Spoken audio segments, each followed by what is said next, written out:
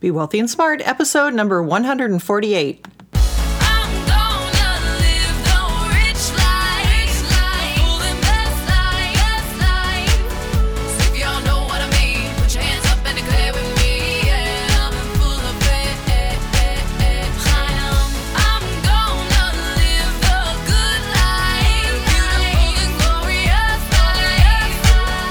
Into a world of wealth and financial freedom without budgets, boredom, or bosses on Be Wealthy and Smart. And now, here's your host, Linda P. Jones. Welcome to Be Wealthy and Smart. I'm Linda P. Jones, America's Wealth Mentor, empowering women and men worldwide to financial freedom. On today's show, we're going to explain what the Brexit means. You're going to learn why the Brexit leave vote won, what it means for Europe and the U.S., and the impact it will have on investments going forward, because you always need to know what's going to do well from here, what isn't going to do well, and why. So I'll share that with you at the very end. The Brexit is the term for the British exit from the European Union, or the EU. It was voted today 52 to 48 to leave the EU. This impacts things like trade, tariffs, migration, auto and car regulations, and the politicians engaged world leaders in a move to try and convince people to stay. They put a very hard campaign on and got world leaders, celebrities, and everyone they could to vote to remain. But it did not work, and the citizens prevailed. And it really is about three things. Number one, the EU is essentially an unelected government based in Brussels. So you have these leaders that have not been elected, that have a lot of control and have been calling a lot of shots.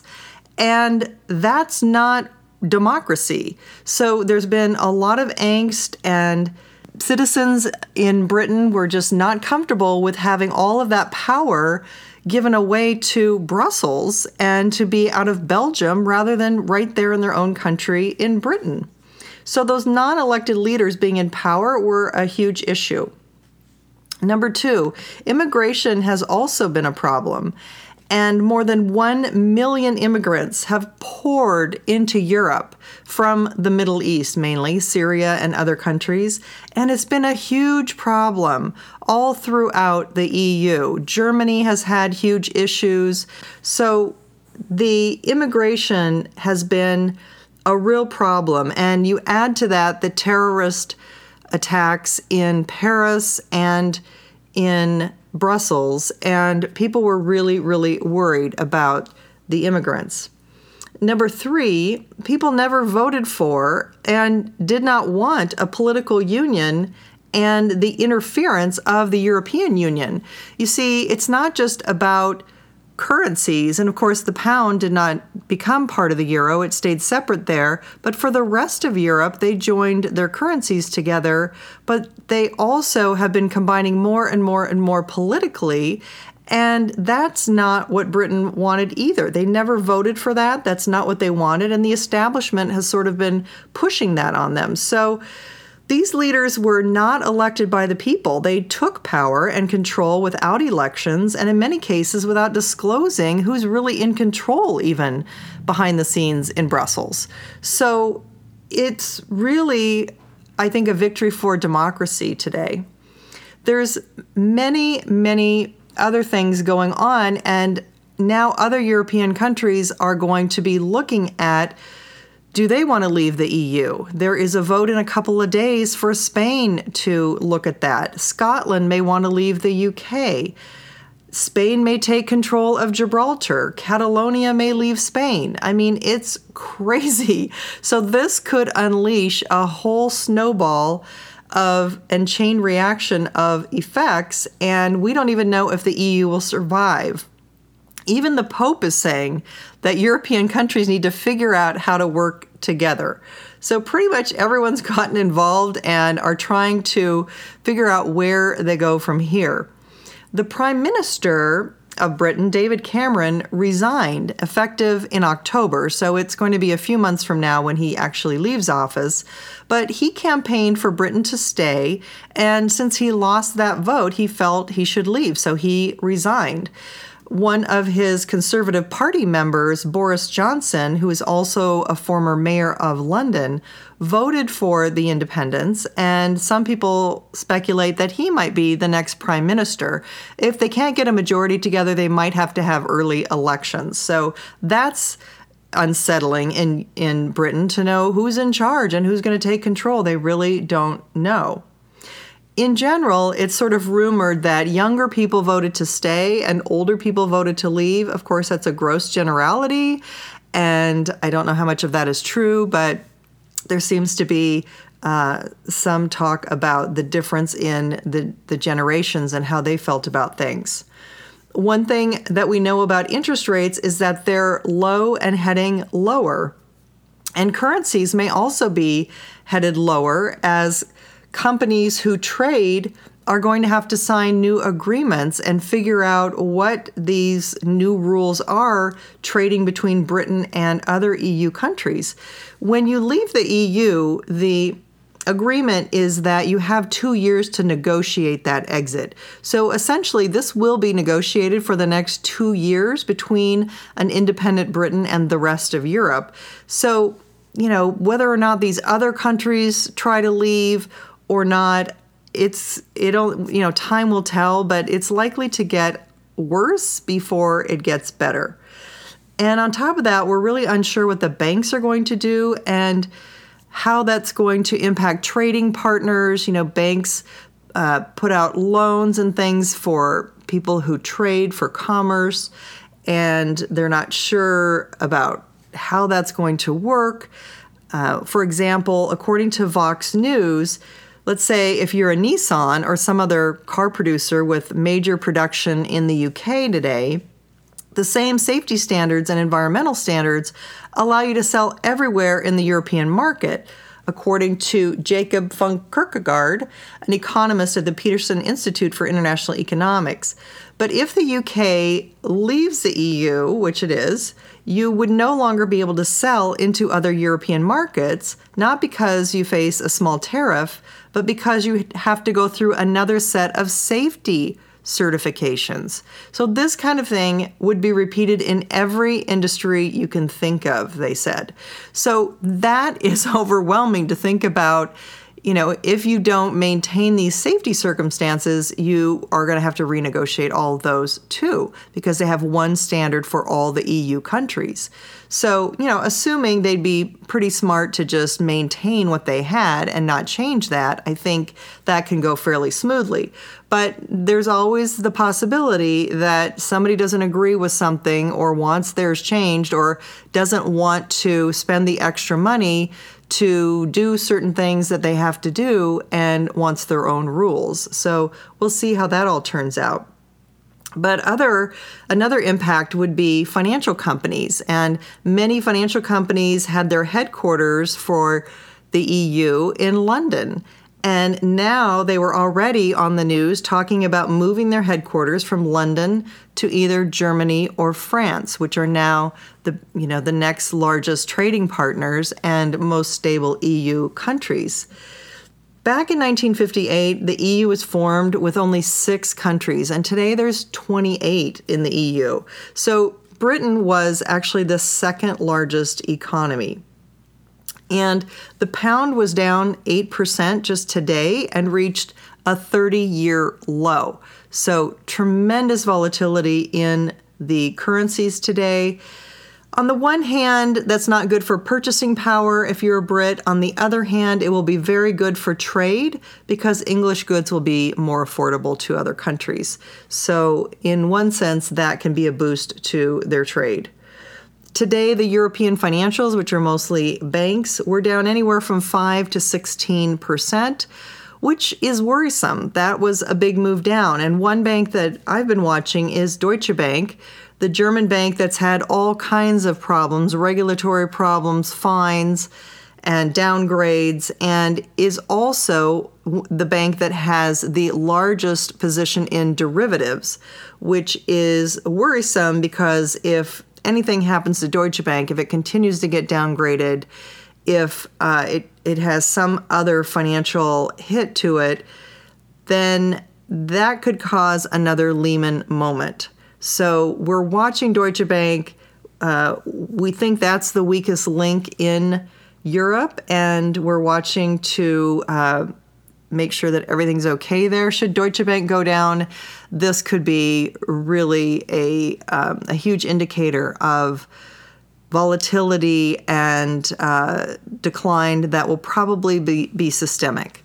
So that's one to watch. According to Martin Armstrong, the real problem with the euro, we're talking the euro now, not the EU, is when they created the euro currency, they didn't consolidate all of the countries' debt. So they have 18 countries that are part of the euro, and there are individual countries that have some economic problems that are different from other countries. Some are having slow growth and could benefit from interest rates going down. Other countries have fast growth and could benefit from maybe raising interest rates a little bit to slow that down or slow down some inflation. But you have a policy for the euro that there's one interest rate. So the EU's policy is that all of those countries that are part of the euro will have the same interest rate. So you can't separate that out and help one or address an individual country's problems. They have the European Central Bank, or ECB, which is like our Federal Reserve or the Fed. And so you can't just provide stimulus to one country without doing it for all 18 euro countries.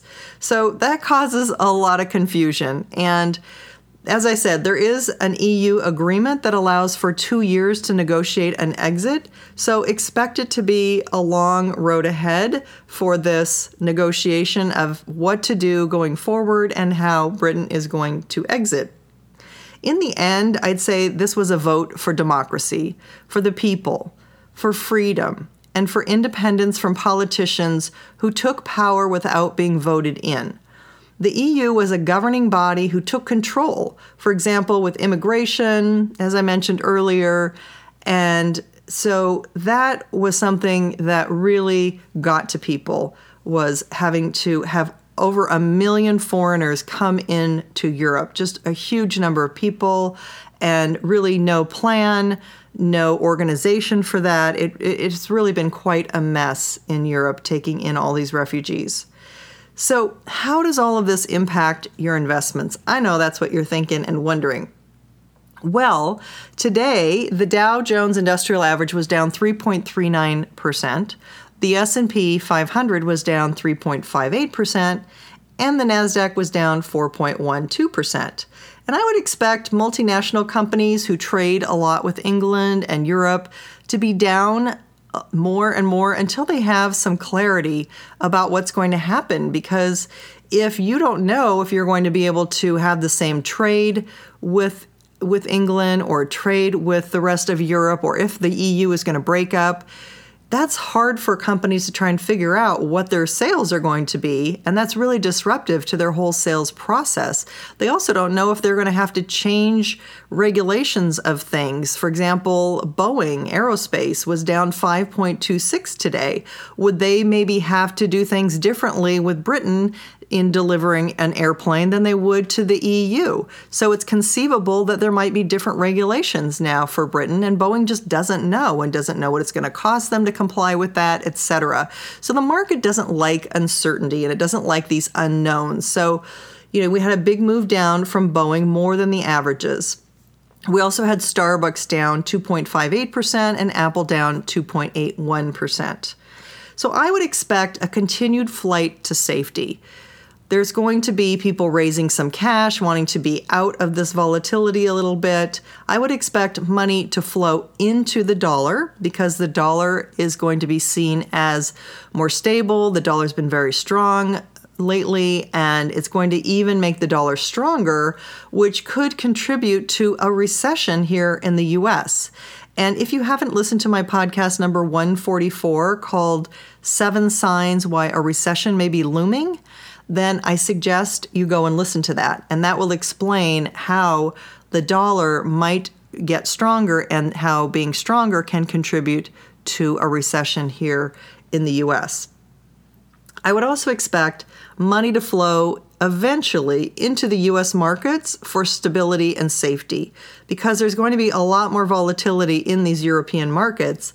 And so I think eventually the money is going to come over here. But before that, I do think that we're going to see a drop in our markets, and I'll talk a little bit more about that in just a minute. I would also expect precious metals to move higher as an alternate safe haven. And gold was up 4.91% today. Silver was up 2.43%. So we're seeing the precious metals take in a little bit of that exchange for currencies, something as an alternative, a store of value. So we're seeing the precious metals go up. We also saw the mining stocks, the ETF GDX, which is the ETF for a group of large mining companies, and that jumped 5.92% today. So very good move in the mining stocks today. We saw the inverse ETF SDS, which is the double short of the S&P 500, meaning for every point the S&P, or for every percentage rather, the S&P goes down, this goes up 1% roughly, and it was up 7% today. So we're seeing inverse ETFs increase. We also are seeing increased volatility in the stock markets in general, as measured by what's called the VIX, the Volatility Index. The ETF symbol for that is VXX, and that was up 24.32% today alone. So I do think this can spill over into the U.S. markets and cause some uncertainty and confusion and a flight to quality, a flight to safety in U.S. markets as well, which could cause a pretty significant pullback here. But if it does, I think it's a buying opportunity because I believe it will be short-lived. And longer term, I see that there is a drop here and then more money comes from overseas that comes into the U.S. that will eventually, after this drop, cause an increase in classic stocks like those in the Dow Jones Industrial Average. So keep some cash available and watch out for the rise in volatility. Keep a cool head because there's likely to be some people panicking around you from these moves, these big moves that we're going to see in the market, like the 600-point move we saw in the Dow today. It's just the beginning. I think we have much more to come. That's all for today. Until next time, live the good life and be wealthy and smart. Thank you for listening to Be Wealthy and Smart with Linda P. Jones. Share the wealth and tell your family and friends about the show. Check out our website, blog, and social media for more riches at www.bewealthyandsmart.com.